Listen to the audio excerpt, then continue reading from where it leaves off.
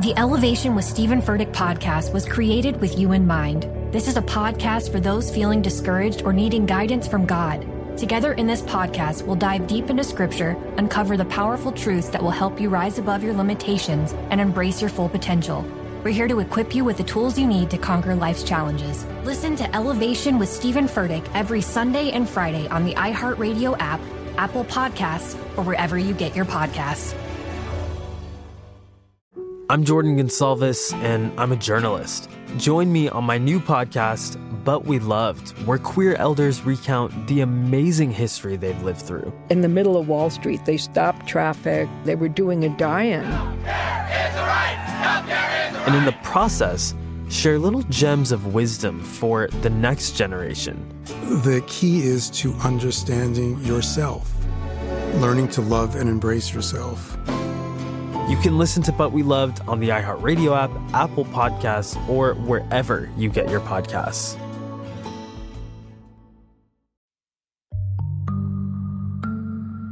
I'm Lori Gottlieb. I'm the author of Maybe You Should Talk to Someone, and I write the Dear Therapist advice column for The Atlantic. And I'm Guy Winch. I'm the author of Emotional First Aid, and I write the Dear Guy advice column for TED. And this is Dear Therapists.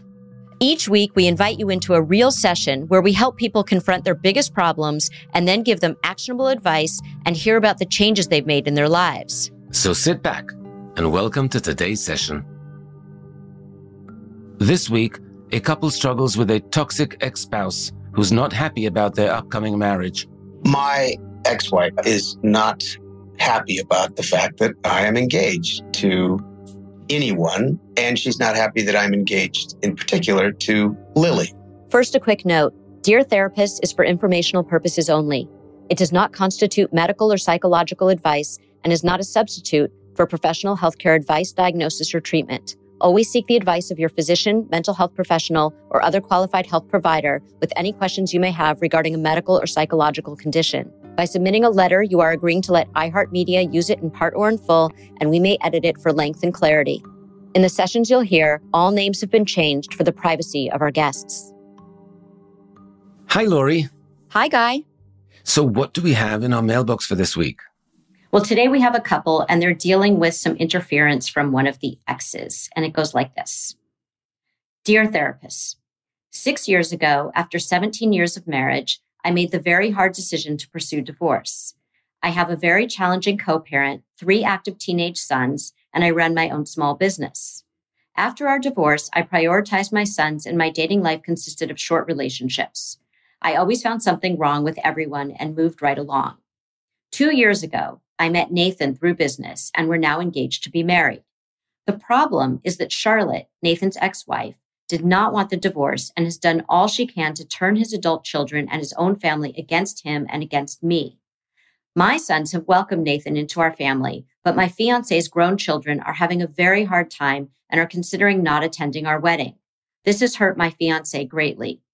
He feels that he stayed in the marriage for his children and put on a brave face for years, so for them to reject him now is awful for him. I met him after he had filed for divorce and did nothing to cause the demise of their relationship. Yet we constantly hear that Charlotte tells people I'm a seducer and a homewrecker and how her life is ruined because of me. Nathan doesn't seem to understand why Charlotte's attacks are so painful and upsetting to me. She's also cast a pall of doubt and sadness over the wedding planning and even went so far as to tell their only daughter that she might come to the wedding and make a scene. Nathan was unfazed and said, "Oh, that's just Charlotte." This is truly the first happiness I've had in years, but to have someone constantly on the attack is taking a toll on me and our relationship. Should I be expecting Nathan to confront his ex-wife, or do I just carry on and hope that she stops? Please help. Lily. Well, I really feel for Lily because it's such a tricky situation when you've worked so hard as a single mom for a long time, raising 3 kids, and then you finally find happiness, and then there's so much conflict because of the exes. But it does take time to blend families, and this is still very much new for all involved. So I'm interested to hear Nathan's perspective and hear what his concerns are and how much they dovetail with Lily's. Right. And you're right. It's often very tricky for people to navigate their new relationship and the old relationship, especially when there are children involved, even adult children. So I'm glad we're having them on together so that we can hear what they're both struggling with and try to help them resolve this. So let's go talk to them. You're listening to Dear Therapist from iHeartRadio. We'll be back after a short break.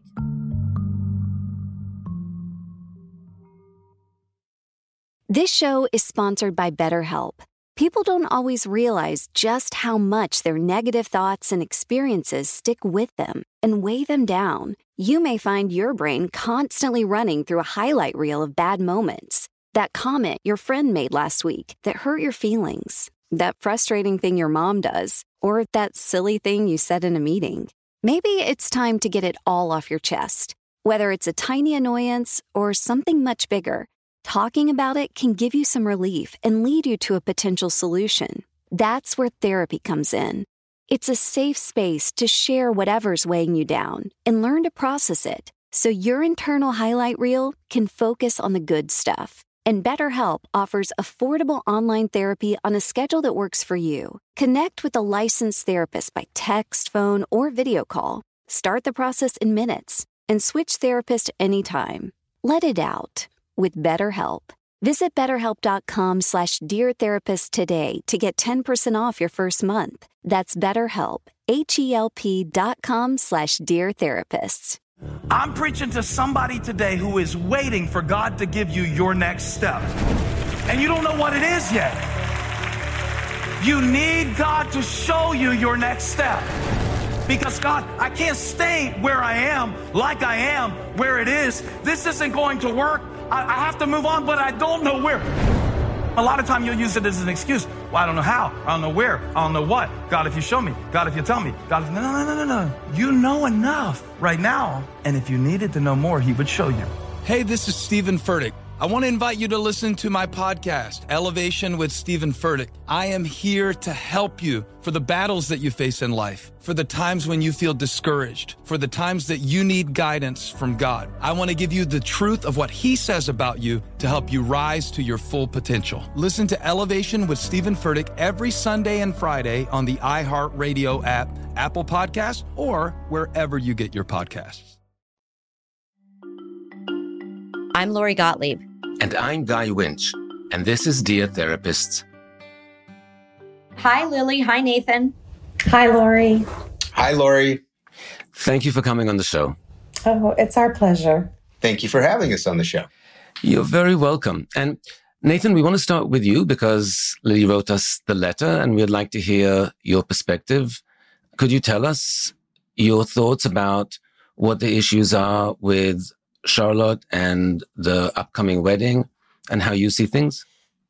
So my ex-wife, Charlotte, is not happy about the fact that I am engaged to anyone, and she's not happy that I'm engaged in particular to Lily. So Charlotte is saying very unkind things about me and about Lily to my mother, my sister, my 3 grown children, which are 27, 25, and 23. And I'm hearing that she's really saying some nasty things about both Lily and me. And that I don't like that. How are you responding when that happens? Well, I'm not actually responding at all to my ex-wife. My children talk to me about what my ex-wife is saying. And they don't like it that she's saying those things to them. But to answer your question, I'm not really doing much of anything except being very discouraged that that's going on amongst my extended family and my friends. It sounds like Charlotte was not the one who wanted the marriage to end. Is that right? Correct. And then you met Lily after that. Okay, so the history of my relationship with Lily is for quite some time before I was divorced, or even before I was working on getting divorced, Lily owned a consulting company that consulted with my wife and I for the 3 businesses that we owned. And there was nothing ever inappropriate going on during that time. And after the divorce was finalized and everything, then I got to know Lily on a non-professional basis. And so my ex-wife feels very, very betrayed. Does she still work with Lily, meaning you have these businesses with your ex-wife and then Lily is still involved in a professional capacity? No, not at all. Lily, her company no longer consults with my companies and certainly doesn't consult with my ex-wife at all. When you decided that you wanted to leave the marriage and Charlotte did not, how was that managed between the two of you? Did you go to couples therapy? What was that like? We had been married for 31 years. And for the last 16 of those years, we had been in and out of couples therapy. We each had individual therapists. We tried everything that we could think of, and it didn't work. And really what had happened in those 16 years is I had started becoming very resentful of her. And so it really got to a point where I don't think my ex-wife even had a chance with me because the slightest jab just accrued to this mountain of resentment that I had. When you talk about resentment, do you mean that you held it inside or you told her, this is bothering me? I would tell her it was bothering me and it didn't make any difference. And so I held it inside. When you first told her you wanted to separate and get divorced, before you started seeing Lily, how upset was she then? And was there a big change once Lily came in the picture? Or was she angry even before she just didn't have Lily to blame for it?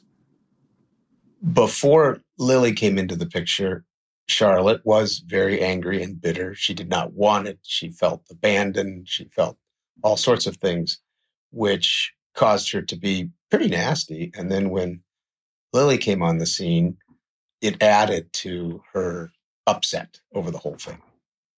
What were the discussions between you and Lily at that time, at the beginning when this started, in terms of how to handle it?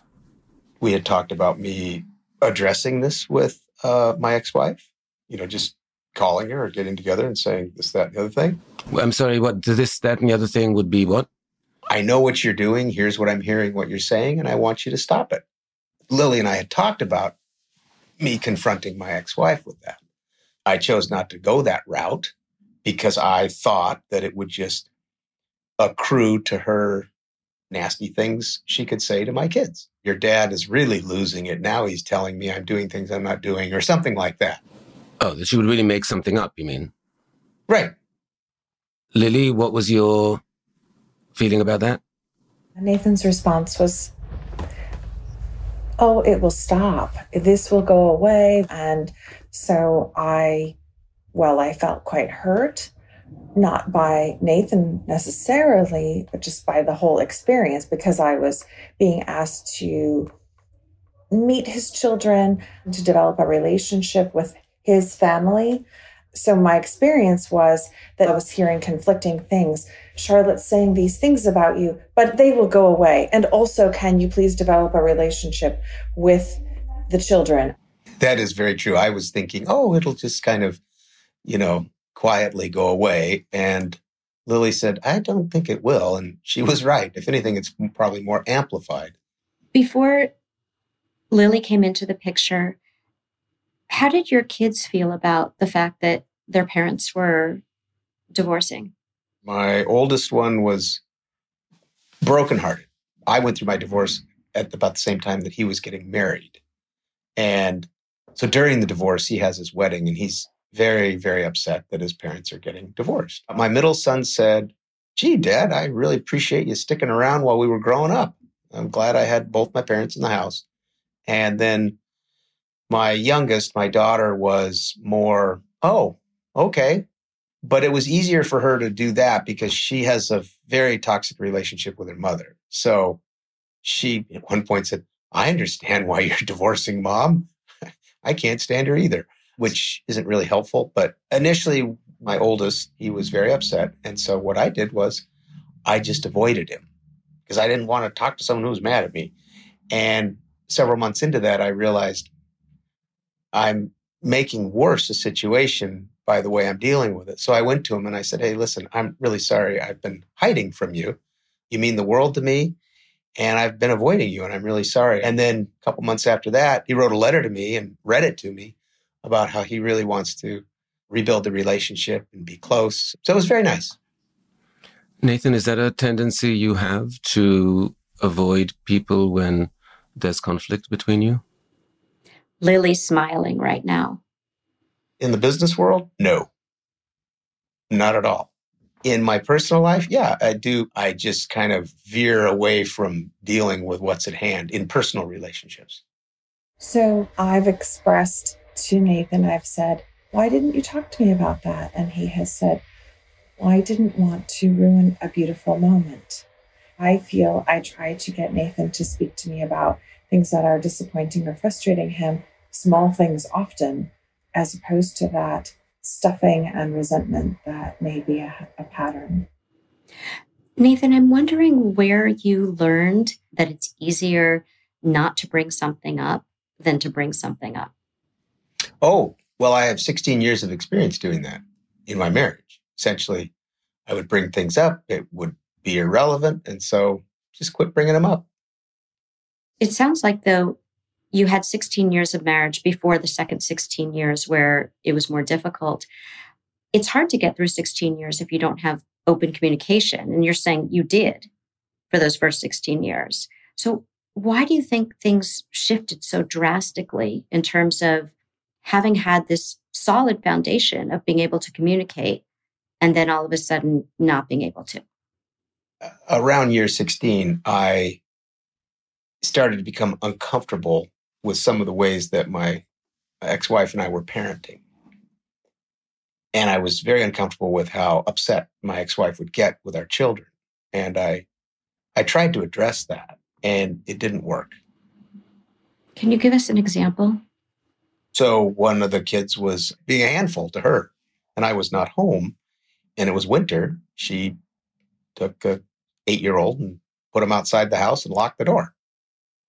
And I did not like that. I thought that was wrong. And I said as much. And she got a bunch of her friends to come around me and say, no, that was okay. And I said, no, it's not okay. There's no way to make it okay. So that's just one example of many where I said, no, you can't treat the kids this way. You're a parent there as well.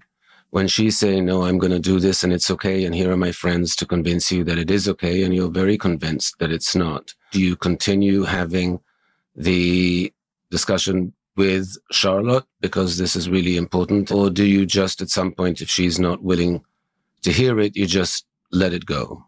Initially, I tried to have dialogue about it and press my point, but then Charlotte got my family to basically turn on me, and I decided to stay married at that point, at year 16 or 17 or whatever it was, versus divorcing her and having not much custody of my kids, because Charlotte was a stay-at-home mom, and she had, at that point in time, my family on her side that I was a bad guy.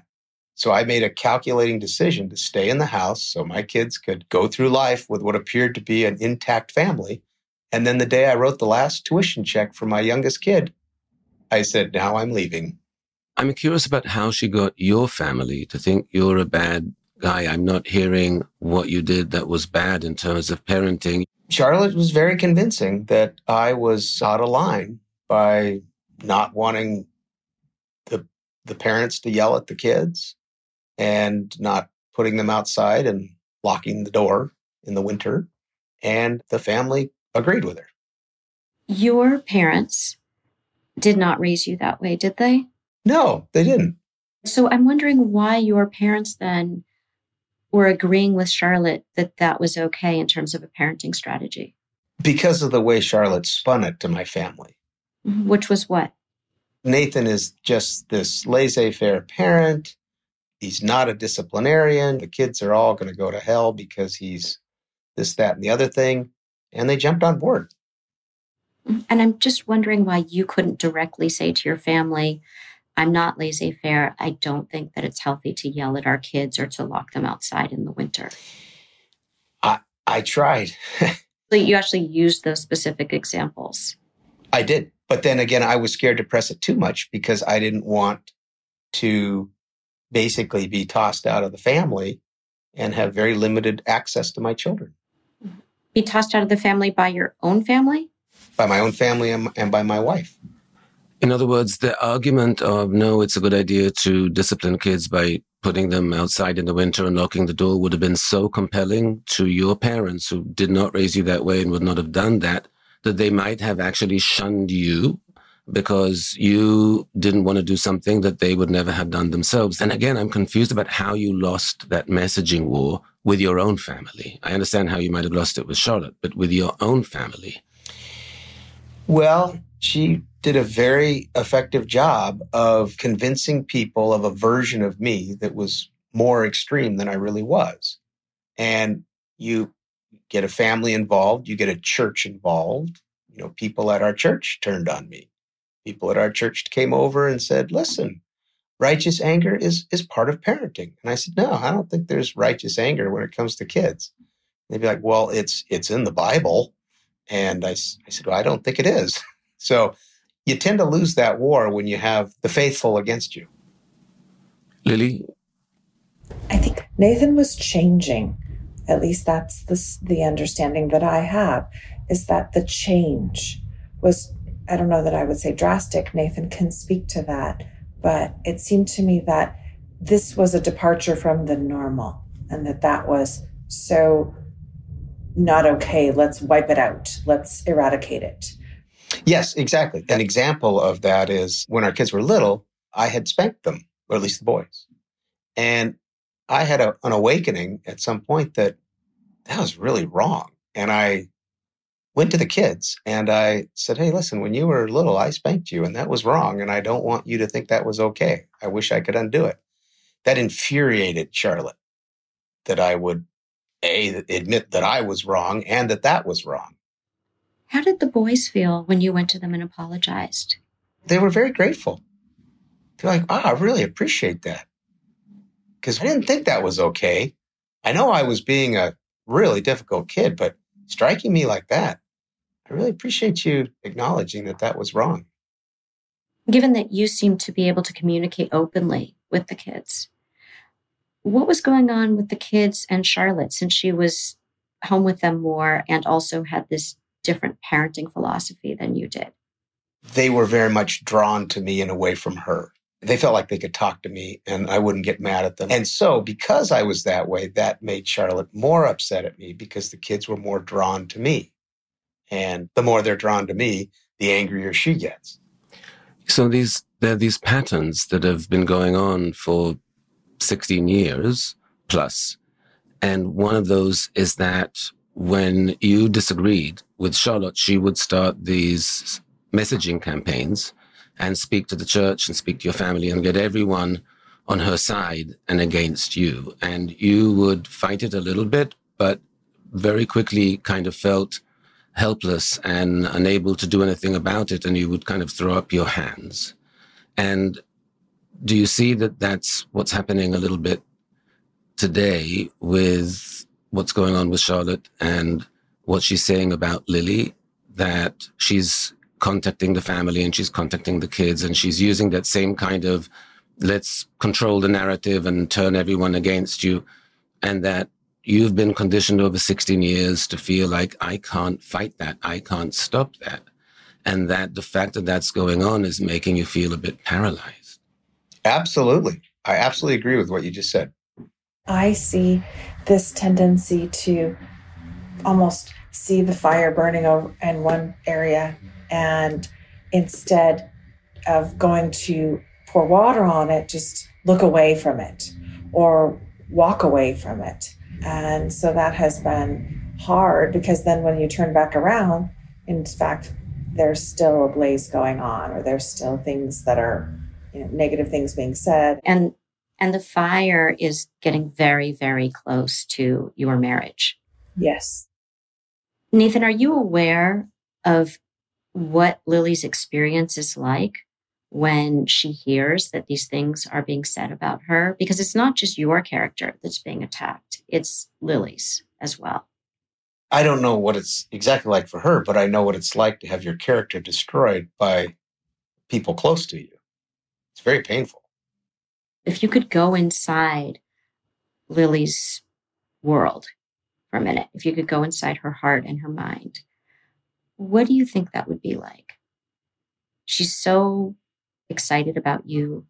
She'd been a single mom for a long time. She had prioritized her own children. Just like you both made these sacrifices. You said, I'm going to stay in the marriage for my children's sake. She said, I'm not going to date too much for my children's sake. And then you found each other.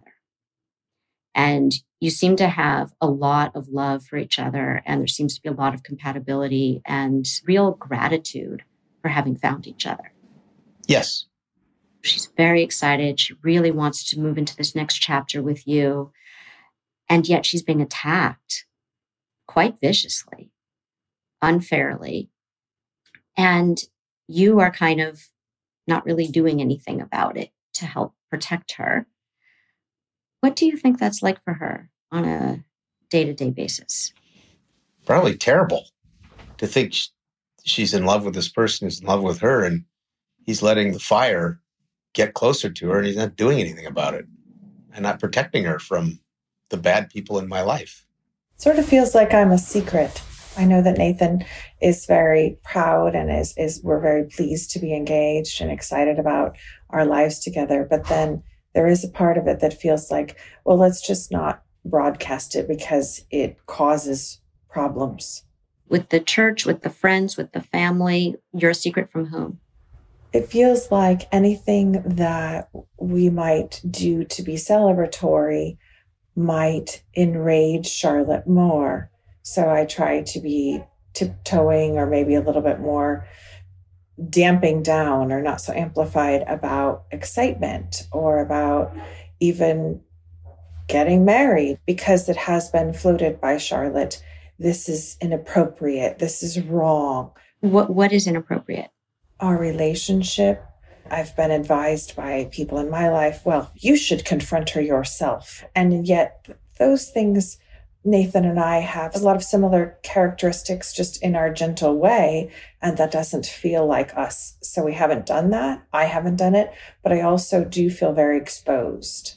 Lily, may I ask you, what are you holding back on out of concern of not triggering or upsetting Charlotte? I'd like to hear what are the kinds of things you would have done otherwise or would like to do that you're hesitant to do. I would like to be closer to Nathan's children, gifting or that sort of thing. Social media, I'm completely silent because of fear of upsetting Charlotte, because of fear of giving Charlotte more ammunition to hurt Nathan, to hurt us, to attack us. I'm very proud of our relationship, and yet I'm not sure how to go about this without angering someone. For example, we were going to travel together, and I said, well, make sure you don't tell your adult children about that, because I don't want Charlotte to criticize us or our relationship. So it's a matter of me wanting to avoid conflict. But then you're the one, in part, for all kinds of reasons, that's keeping you a secret. Let's keep secrets from the kids, because any information can and will be used against us by Charlotte. But do you see that you have a part in that feeling of our relationship is secret when it should be celebratory? I do see my part in it, and I think that that comes from a history of a similar person in my life or a similar reaction to just wanting to run from conflict. You said in your letter that you also have a difficult co-parenting situation. Are you avoiding conflict in that situation as well? Or when you said you have some history with this, is it from earlier than that? I would say both. It is from my co-parenting relationship where I keep things close to the vest for a lot of reasons. And then also in my family of origin, I chose to pursue divorce, which was perhaps not approved of by my family. So yes, I'm very quiet on social media. I'm hesitant to anger anyone because I too have a fear of repercussions. I'm curious to hear a little bit more about the pattern of avoidance that you've had and your fear of disappointing your family. Do you remember experiencing that when you were growing up? Yes. It was very much discouraged to make any choice that went against what my parents felt was the best choice. Our raising was to please my parents and was to caretake their emotions and make sure they were happy. So my kind of pulling away from my family specifically is because I am an adult woman. I run a business. I have 3 very healthy, successful children. And I feel proud of my ability to make decisions now. At the time, I didn't have that self-assertion under my belt. So in terms of this relationship with Nathan, how do they feel about that? My parents are very supportive of my children's father, and they're not supportive of me at all. They're not supportive of my dissolution. It's very painful. And I have forged ahead despite their disapproval. So I guess I'm wondering what that means. Have they met Nathan? Are they going to be coming to the wedding? Do they say things to your children that they wish you weren't with Nathan and they wish you were still married? Is there some kind of Charlotte-like campaign going on in your own family? I have a very supportive family that is not my family of origin. It's my extended family. So my extended family has met Nathan. They're very supportive. My parents have not met Nathan. They have not had any interest in a relationship with me since I pursued divorce. That sounds quite severe and unfortunate and really, really difficult. Your kids, you say, are on board with Nathan. They're yes. Sorry, that's a big can of worms that I didn't mean to open up on you there. It's so interesting that you're apologizing to us for sharing a deeply painful experience. And I think that's part of the messaging that you got. It's very embarrassing because it's a failure for me to not be able to maintain a relationship with my parents. It's your failure somehow? Sure. I would love to have a relationship with them, and they're not okay with me being divorced. And I wish to protect Nathan from all that. So I've introduced Nathan to my children. The first man I've introduced to my children, I've introduced Nathan to my extended family, and they've all said, what a lovely man this person is for you to have chosen, and how blessed you are to have found each other. I have not gone down that path with my parents. It's very fractured. Your parents have refused to meet him, or you haven't asked them to meet him? I have not asked them to meet him. Given that you so want a relationship with your parents, and given that nothing will change if you don't ask them, what's keeping you from asking them? I took a stand to say this is what's right for my adult life, to pursue dissolution and having a peaceful household. And since they did not support that, this next phase of my life that's very exciting and wonderful and positive, their opinion has ceased to matter to me. I think it does matter to you. I can see how painful this is for you. I've built up a very large wall of, this is my decision and I feel good about it. So hearing their opinion, this is the college you should go to. These are the clothes you should wear. This is the man you should marry. And that was the first man. So asking their opinion feels irrelevant. I think that what your fear is that they will offer an opinion. And even though you're telling us that's fine, they're irrelevant and I won't care, the history is that you actually spent many years caring so much that you then do what they suggest, even if you don't want to. And so I think it's less about the fact that, no, I'm already disconnected from them, it's not going to matter. I think it still matters very much. And that the fear is that if they do meet Nathan and they are disapproving of him in some way, that will impact you, that will upset you tremendously. And that's the thing that you're trying to avoid by not asking them. It's a very good observation. And I think what Guy is saying is that you've been telling yourself for a very long time that their opinion doesn't matter. And that because you believe that, you feel like, I'm okay with this relationship. It's okay. It doesn't bother me. But I think that the way you move through this isn't to pretend that it doesn't bother you. It's to actually say what you said today, which is, I miss my parents. I want to have a relationship with my parents. Whether or not they're able to do that with you, we don't know yet. Correct. Your parents didn't approve of your leaving your marriage, and then you were a single mom for a long time. Were they involved in your life while you were a single mom, not just with your kids, but with you, even though they didn't approve of that choice? Emotionally and financially, those are the two aspects of being a single mom, are financial and emotional, and they were absolutely back turned to me, and I dealt with that. And it was a process of 7 years of becoming okay with it. And it was not always something that I could almost physically handle from an emotional standpoint. It was very challenging. Do you have siblings? I'm the oldest of 5, and all 4 of my siblings have sided with my parents and have a very connected relationship with my children's father. And so it's been tough to almost be a tree standing alone and saying, I will parent these children and I will be a loving mom and not have that financial nor emotional support. I was de-invited from several things like Christmas Eve, where they chose to invite my children's father and not me. And your children. That's correct.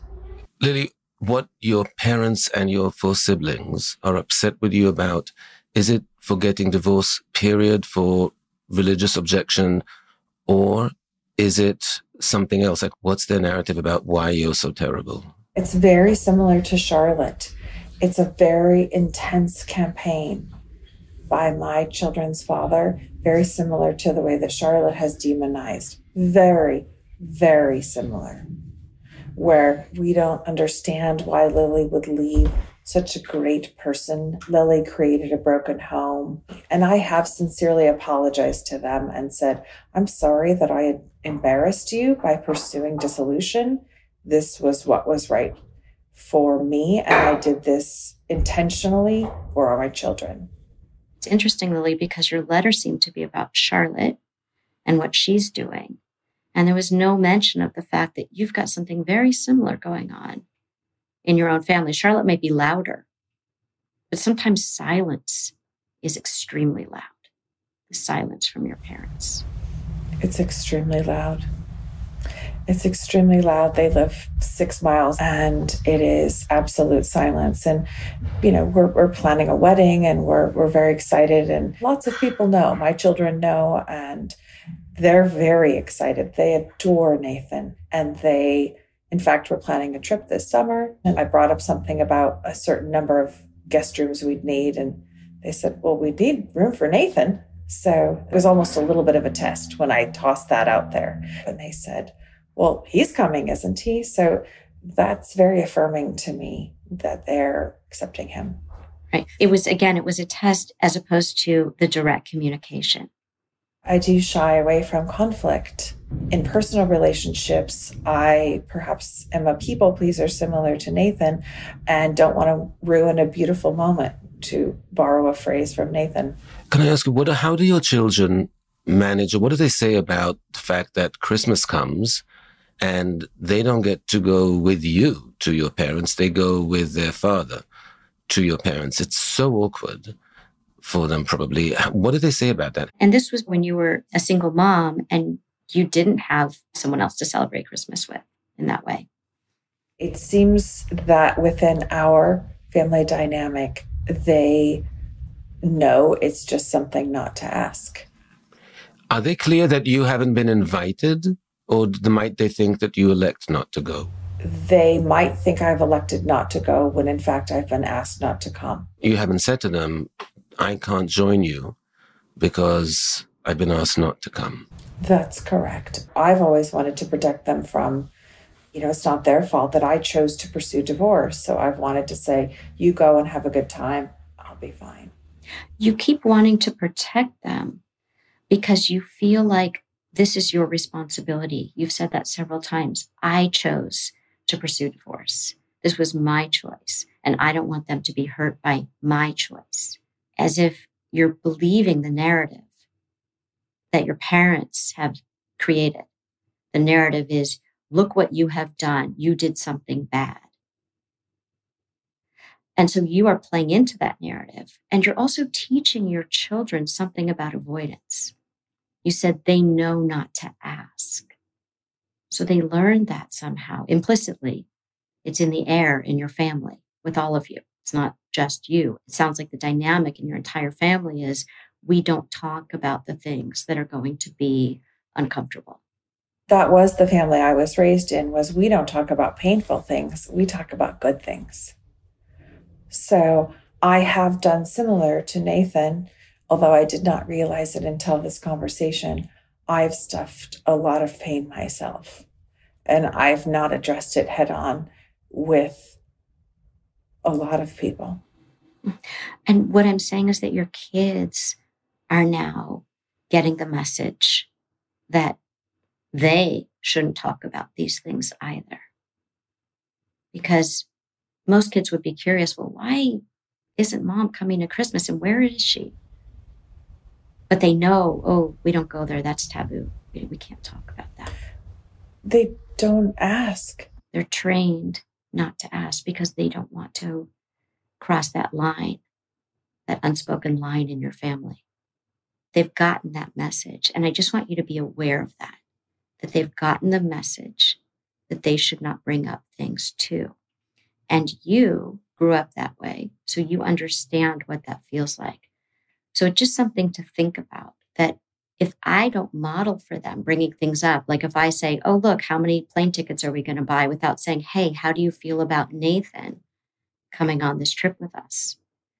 They will learn what they see, which is we indirectly deal with things. We don't directly deal with things. I appreciate that very much.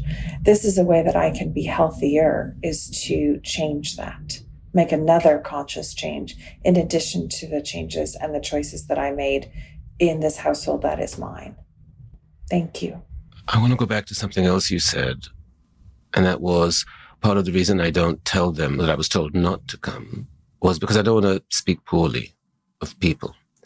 And I think that there's a way that you and Nathan confuse not speaking about what's actually going on with speaking poorly of people, because to say what's actually going on will have implications and will imply that your parents acted poorly by forbidding you to come to Christmas. So I don't want to speak poorly of them and say to the kids that I'm not coming because I was told not to. But that's not speaking poorly of someone. That's just saying the truth about what happens. And when you don't do that, it leaves kids to come up with a reason of why you're not there. And what they're hearing from their father is whatever that reason is, it's something to do with you and your badness.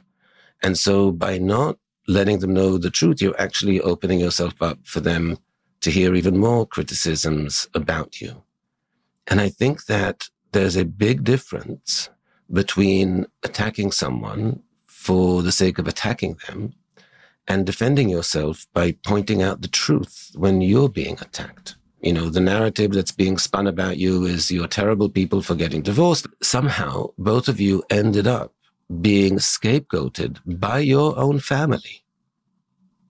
And I think in part that ends up happening because you are not putting up any kind of defense, and you're not even speaking truth about what's going on in a way that allows the other people to have a more balanced narrative. You are almost colluding with the distorted narrative that your exes are presenting to everyone. And you seem to classify that under the choice of we don't want to start getting into that, or we don't want to speak poorly of people. But speaking the truth about what's going on and defending yourself when you're being attacked is a very reasonable thing to do. And it also allows the record to be put straight, at least somewhat. And without doing that, you're both at such a severe disadvantage. And again, it ends up with you colluding with a very narrative that's been so hurtful. Can you see that? Yes. What occurs to me is this concept of the identified patient in a family, that the family has issues that they don't talk about. And then one person is the person who holds all of the symptoms for the family. It's usually the person who says, here's the truth, here's what's actually happening. And they get sacrificed. Demonized. Both of you seem to have been that person in your respective families. Both of you said, this doesn't seem right, this doesn't feel right. And people said, oh, no, something's wrong with you. Not something's wrong with the family system that you're in. Something is wrong with you. And that can go two different ways. The person can say, oh, look, I found some emotional freedom. I found my truth and I feel at peace because I'm not in that family system that wasn't working. The other thing that can happen is, as Guy said, you collude with it and you say, oh, I believe them. Something must be wrong with me. I must be bad. When another part of you doesn't believe that because you made choices that show you don't believe that. But it's hard to let go of that narrative that sucks you back in every time, that keeps you from speaking up, that keeps you from speaking the truth, that keeps you looking away from the fire and willing to put yourself at such jeopardy to get so close to that fire. Instead of saying we need to put some water on that fire, we need to douse it. The collusion happens in silence. When you're silent, you're colluding because your silence is agreement. Your silence just leaves the echo of what everyone else is saying except you. That's the collusion. And not just the silence about setting the record straight around these accusations, like you've somehow wrecked Nathan's marriage, which isn't what happened. It's the silence around your joy, too. That's part of the collusion. Hey, I want to post on Facebook that we're going on this vacation because I'm really excited about it, or I'm having so much fun planning the wedding. I've spent so many years looking for this person and I found him and I'm so excited about that. And same with you, Nathan. If there are things that you don't talk about that make you really happy about your future with Lily because you're afraid that talking about it is going to just rile people up, you're colluding with this. And if you stopped colluding, the narrative might look like, I'm a really compassionate parent. I don't want my 8-year-old sitting out in the cold. I don't want my children yelled at. I'm very compassionate, just different from laissez-faire. And with you, Lily, not I'm a terrible person for leaving that marriage, but that marriage was not healthy for me or our children. And I made a responsible choice to leave it, to get into a more peaceful position because I will be a better parent if I am not in a relationship that is unhealthy. I love that message, and that is the message that is true. I haven't broadcasted. Neither of you have broadcast it, and that's part of the problem. And even more a problem is that you've started to believe, each of you, the narrative of your exes such that you're behaving like guilty people by not wanting to celebrate too openly, by not wanting to be too joyful, as if you've done something wrong by getting out of marriages in which you were miserable and finding love and happiness. Somehow that's wrong. And again, it's because your silence has allowed that narrative to prevail so strongly that it's filtered in and infected you both. I see how much you're both nodding when Guy said, you're behaving like guilty people. Like as if you're criminals and you have to hide out so that you don't get caught. Exactly. It seems like you're almost in jail. You're going to be found out for this crime that you've committed, this crime of being happy, this crime of doing something responsible, this crime of living your lives in a way that's healthy for you and your children. We found something called cherophobia, the fear of joy. And that resonated with both of us. We said, oh gosh, that's us. It did resonate, that thought of we are so joyful, and yet there is a fear. What if people find out? Or all these critical people, the mobs that surround us, what if they find out? Will it incite more criticism, which both of us shy away from? People who develop cherophobia have a fear of being punished for their joy. That's where that comes from. If I live in a way that feels joyful and aligned with who I am, people are going to punish me for that. And in fact, both of you have been punished for your joy.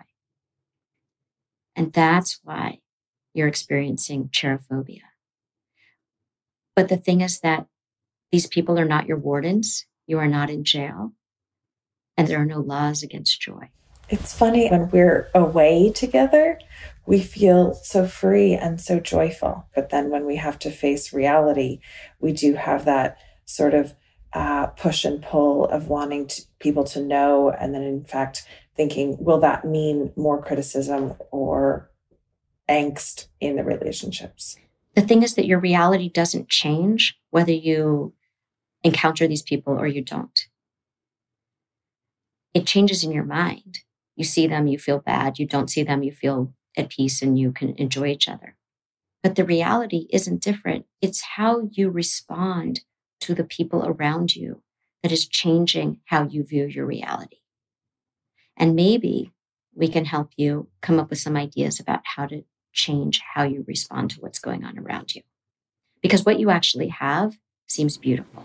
And what's unfortunate is that, in fact, both of you stayed in unhappy marriages for a long time and then also made sacrifices, you, Lily, afterwards, just for the sake of your kids. In other words, you didn't act on a whim. You didn't just impulsively decide, nah, not for me, I'm getting out. This was so thought through. And Nathan, in your case, you literally stayed 16 years, such a long time, being demonized in a very difficult marriage, just for the sake of your kids. And Lily really wanted to focus on parenting and on supporting financially your kids because your parents weren't helping you. So the sacrifices you made are so significant, and that's what makes it even sadder that you're today somehow feeling guilty and acting like you're having an affair instead of like you're both divorced people who are getting married. It's very well said, Guy. That is spot on. As you're walking around like criminals doing something wrong, I think what you don't realize is that you both found a way, and it was a very hard one for both of you, to actually get out of the jail you were in. And now that you're both free, you still feel like you're in jail. You both escaped the actual jails, and you don't realize that you're free. And that's the big miss.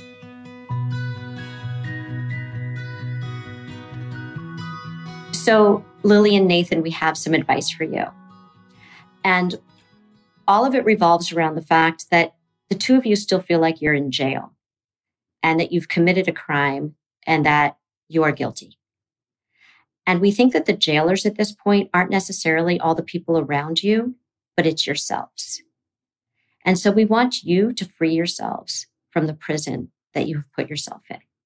To start, the first task that we'd like you to do this week is that we would like you to talk to your children, because it sounds like you're hearing a lot of what other people are thinking through your children.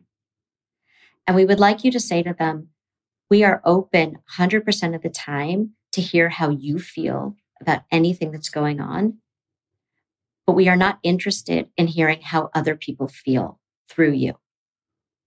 In other words, if other people have feelings about us, they can tell us directly, but we don't want you to be in the middle of this anymore. And what that does is it tells them, A, you are open to hearing anything that they feel, and B, that they are not going to be triangulated into this, and you do not have to hear all of these very hurtful things that you keep hearing. There's no reason that you need to hear all of this. It does not help you in any way. And it does not help your kids to have to feel like they are the messengers of this. We want to really cut down on all of the noise out there that's incoming to you. And we hope that this will be a relief, not just to you, but to your kids as well. Nathan, have your parents met Lily? Only my mother is alive, and she is welcoming her into the family and refers to her as just lovely. Oh, that's great to hear. Does your mom also tell you when Charlotte says this or that? Do you get any negative criticisms or messaging from your mom? Yeah, she slips some in, yes. So the same message goes to her. And so same with her as the children, that if she wants to share her feelings with me, she can do that, but not information or feelings of Charlotte.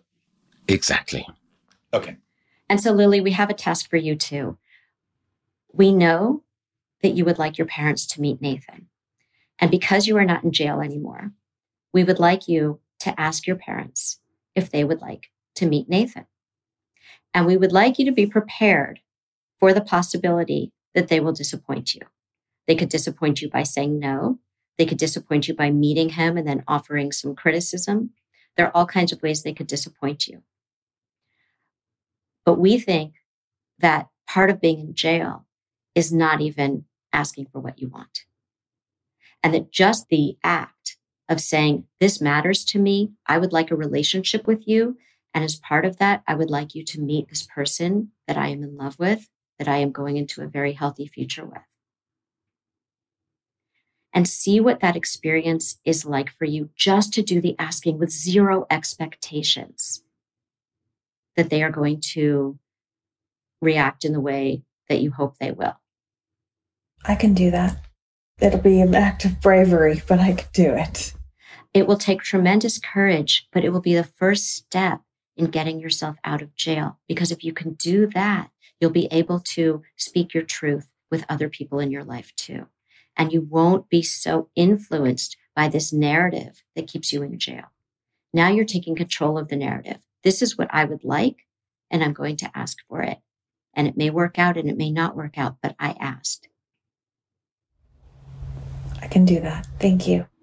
And the orientation through which you're going to approach this ask is that you're going to be very clear that first, if they decide they are interested in meeting Nathan, that you're very clear from the beginning that you're not asking for their opinion about Nathan, that you just want them to meet this person who brings you so much joy.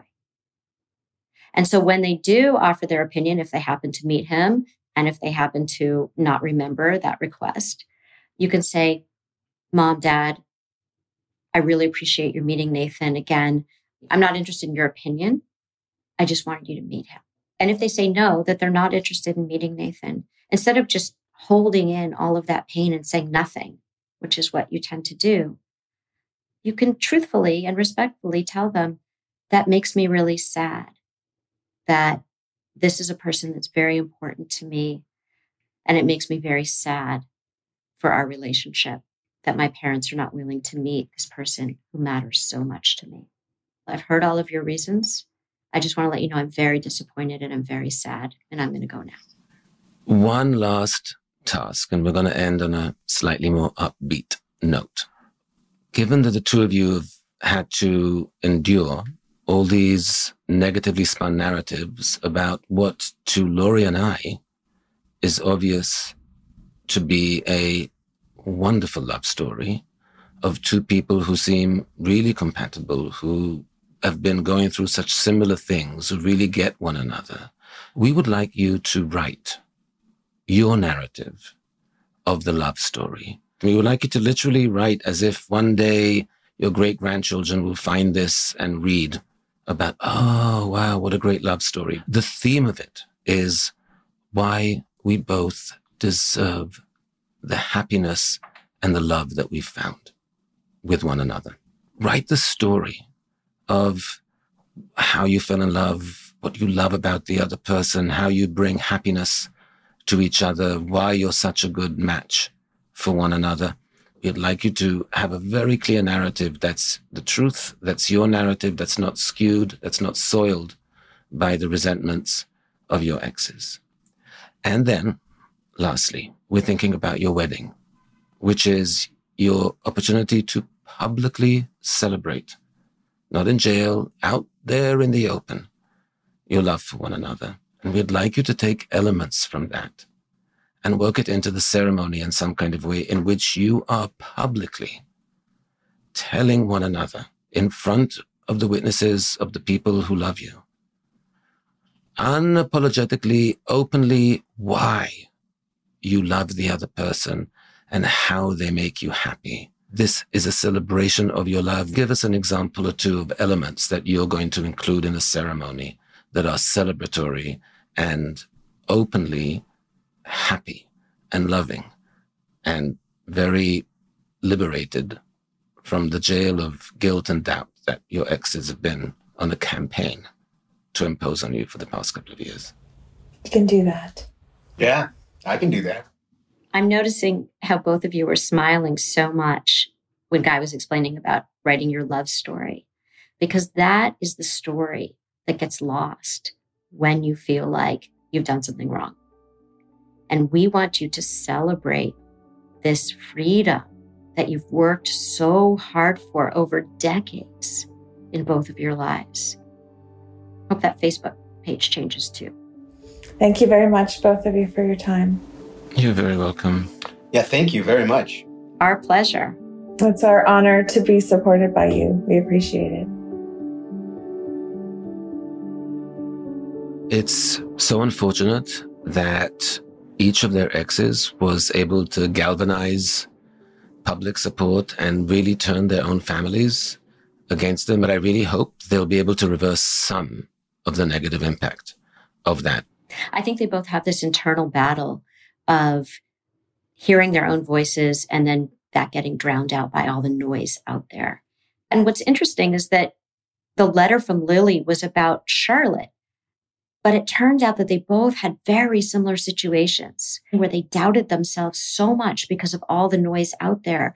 Like that example of locking the child out, the 8-year-old, in the cold in the winter. That is actually something that Child Services would be called in for, but yet his family has convinced him that he is a laissez-faire parent. That's how deep this campaign has seeped into each of their identities. And how much it's distorted their perceptions of what's reasonable and what isn't, and how much they deserve to find love and happiness.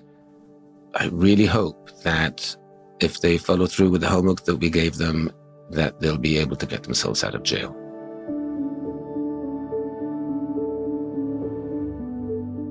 You're listening to Dear Therapists. We'll be back after a short break.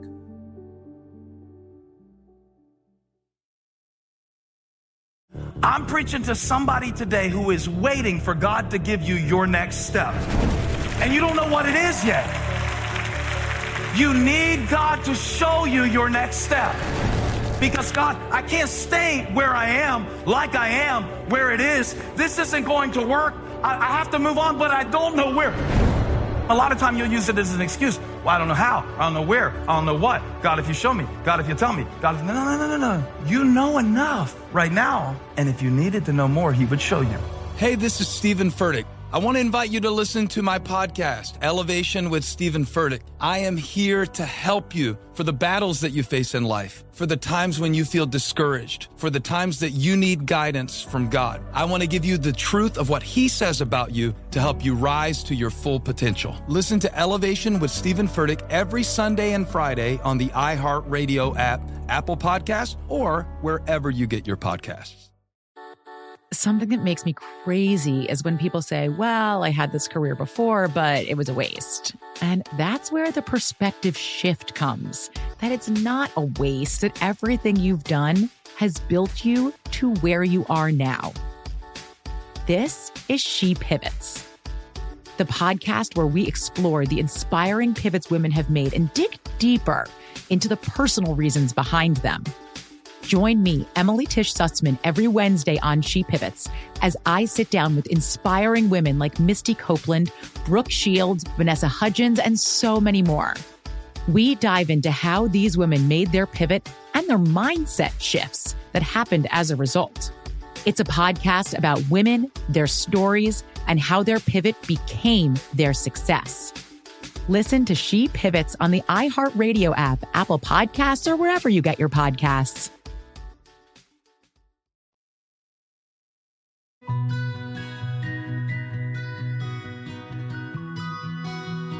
So, Guy, we heard back from Nathan and Lily, and let's hear what happened this week. Hi, Lori and Guy. This is Lily. Nathan contacted his mom, and he asked her to no longer share Charlotte's feelings with him about his parenting, divorce proceedings, and Charlotte's feelings with Nathan. He affirms that he was very supportive and wanted a relationship with his mom, but not surrounding Charlotte and her feedback. Nathan's mom was very receptive to him and to this messaging, and she agreed to honor his requests. She actually seemed a little relieved, Nathan said. She said that this was something that was important to her as well. Nathan's children had not been sharing Charlotte's feelings with him, but in the spirit of no longer behaving like he's in jail, Nathan has been intentionally talking with his adult children about me and our relationship and sharing the joy that we are experiencing, and has been allowing them to share his excitement about the life we are creating together.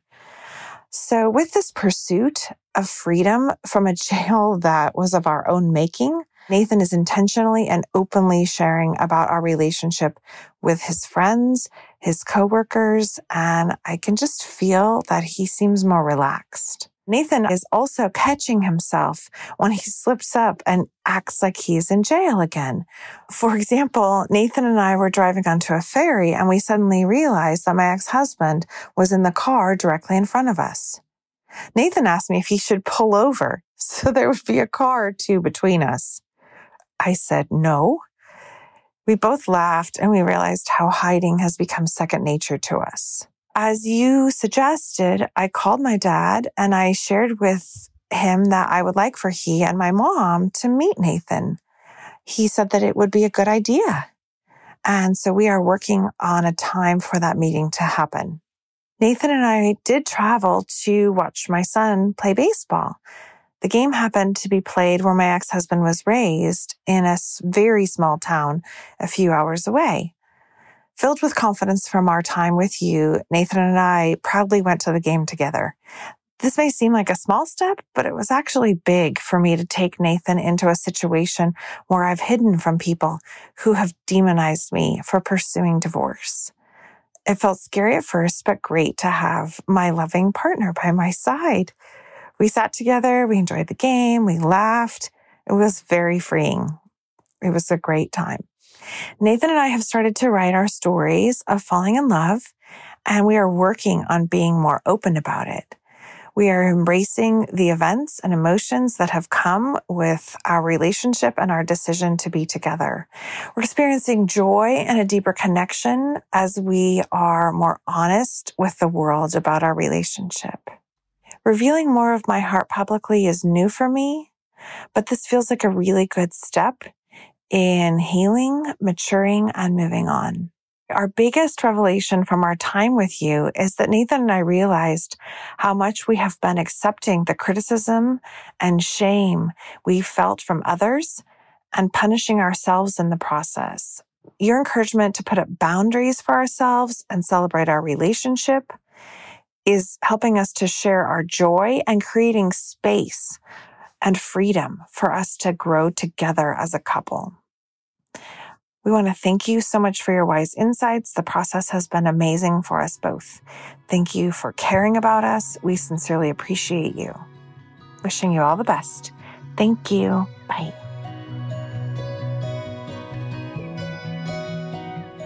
So, Lori, we have a jailbreak on our hands. We have two people who have escaped to freedom and who are starting to discover all the ways in which they were jailed. The example in the car on the ferry is such a great example of, typically we would start hiding and wait, we don't have to hide. Or we go to a baseball game because that's enemy territory. But nope, we're not in prison and we didn't do anything wrong. So we can be safe because we're just going there as a loving couple seeing my son. So there's so many examples of that, and I think they're going to keep encountering them as they go forward. I think that the theme, too, was that not only were they relieved, but so was everyone around them. And I think they didn't expect that. So Lily was saying that Nathan's mom was not only receptive to his boundary, but was relieved that she didn't have to be put in that position anymore. Lily was so worried about asking her parents to meet Nathan, and the response was, yeah, we think that would be a good idea. So all of this was just living in these unspoken places. And she was right that they had internalized this shame from others. And so I think that this is going to open up so many possibilities for a real restructuring and healing within the entire extended family on both sides. And the biggest validation people can have to the fact that they've been living in a jail of their own creation is that when they do break out of it, no one on the outside is trying to put them back in. So I'm really hopeful that this is going to be a significant change for them. For all of our listeners, the big takeaway here is that when you own your truth and you set boundaries around that truth and you speak your truth, you become free. You get out of jail. Next week, we hear back from Audrey to see how she's doing a year later after she came to us struggling to move on from a divorce that happened 7 years earlier. And he said, so I have 4 major stressors in my life: my marriage, my health, my work, and that I'm a father. He said, one of those things is on the chopping block, and that's the marriage. If you're enjoying our podcast, don't forget to subscribe for free so that you don't miss any episodes. And please help support Dear Therapist by telling your friends about it and leaving a review on Apple Podcasts. Your reviews really help people to find the show. If you have a dilemma you'd like to discuss with us, email us at laurieandguy@iheartmedia.com. Our executive producer is Noel Brown. We're produced and edited by Josh Fisher. Additional editing support by Helena Rosen, John Washington, and Zachary Fisher. Our interns are Ben Bernstein, Emily Gutierrez, and Silva Lifton. And special thanks to our podcast fairy godmother, Katie Couric. We can't wait to see you at our next session. Dear Therapist is a production of iHeartRadio.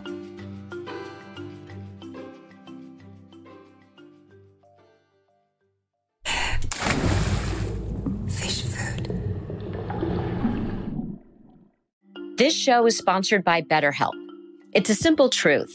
No matter who you are, mental health challenges can affect you, and how you manage them can make all the difference. That's why everyone should have access to mental health support that meets them where they are and helps them get through. BetterHelp provides online therapy on your schedule. It's flexible, simple to use, and more affordable than in-person therapy. Connect with a licensed therapist selected just for you. Learn more at BetterHelp.com. That's better, HELP.com. The Elevation with Stephen Furtick podcast was created with you in mind. This is a podcast for those feeling discouraged or needing guidance from God. Together in this podcast, we'll dive deep into Scripture, uncover the powerful truths that will help you rise above your limitations and embrace your full potential. We're here to equip you with the tools you need to conquer life's challenges. Listen to Elevation with Stephen Furtick every Sunday and Friday on the iHeartRadio app, Apple Podcasts, or wherever you get your podcasts.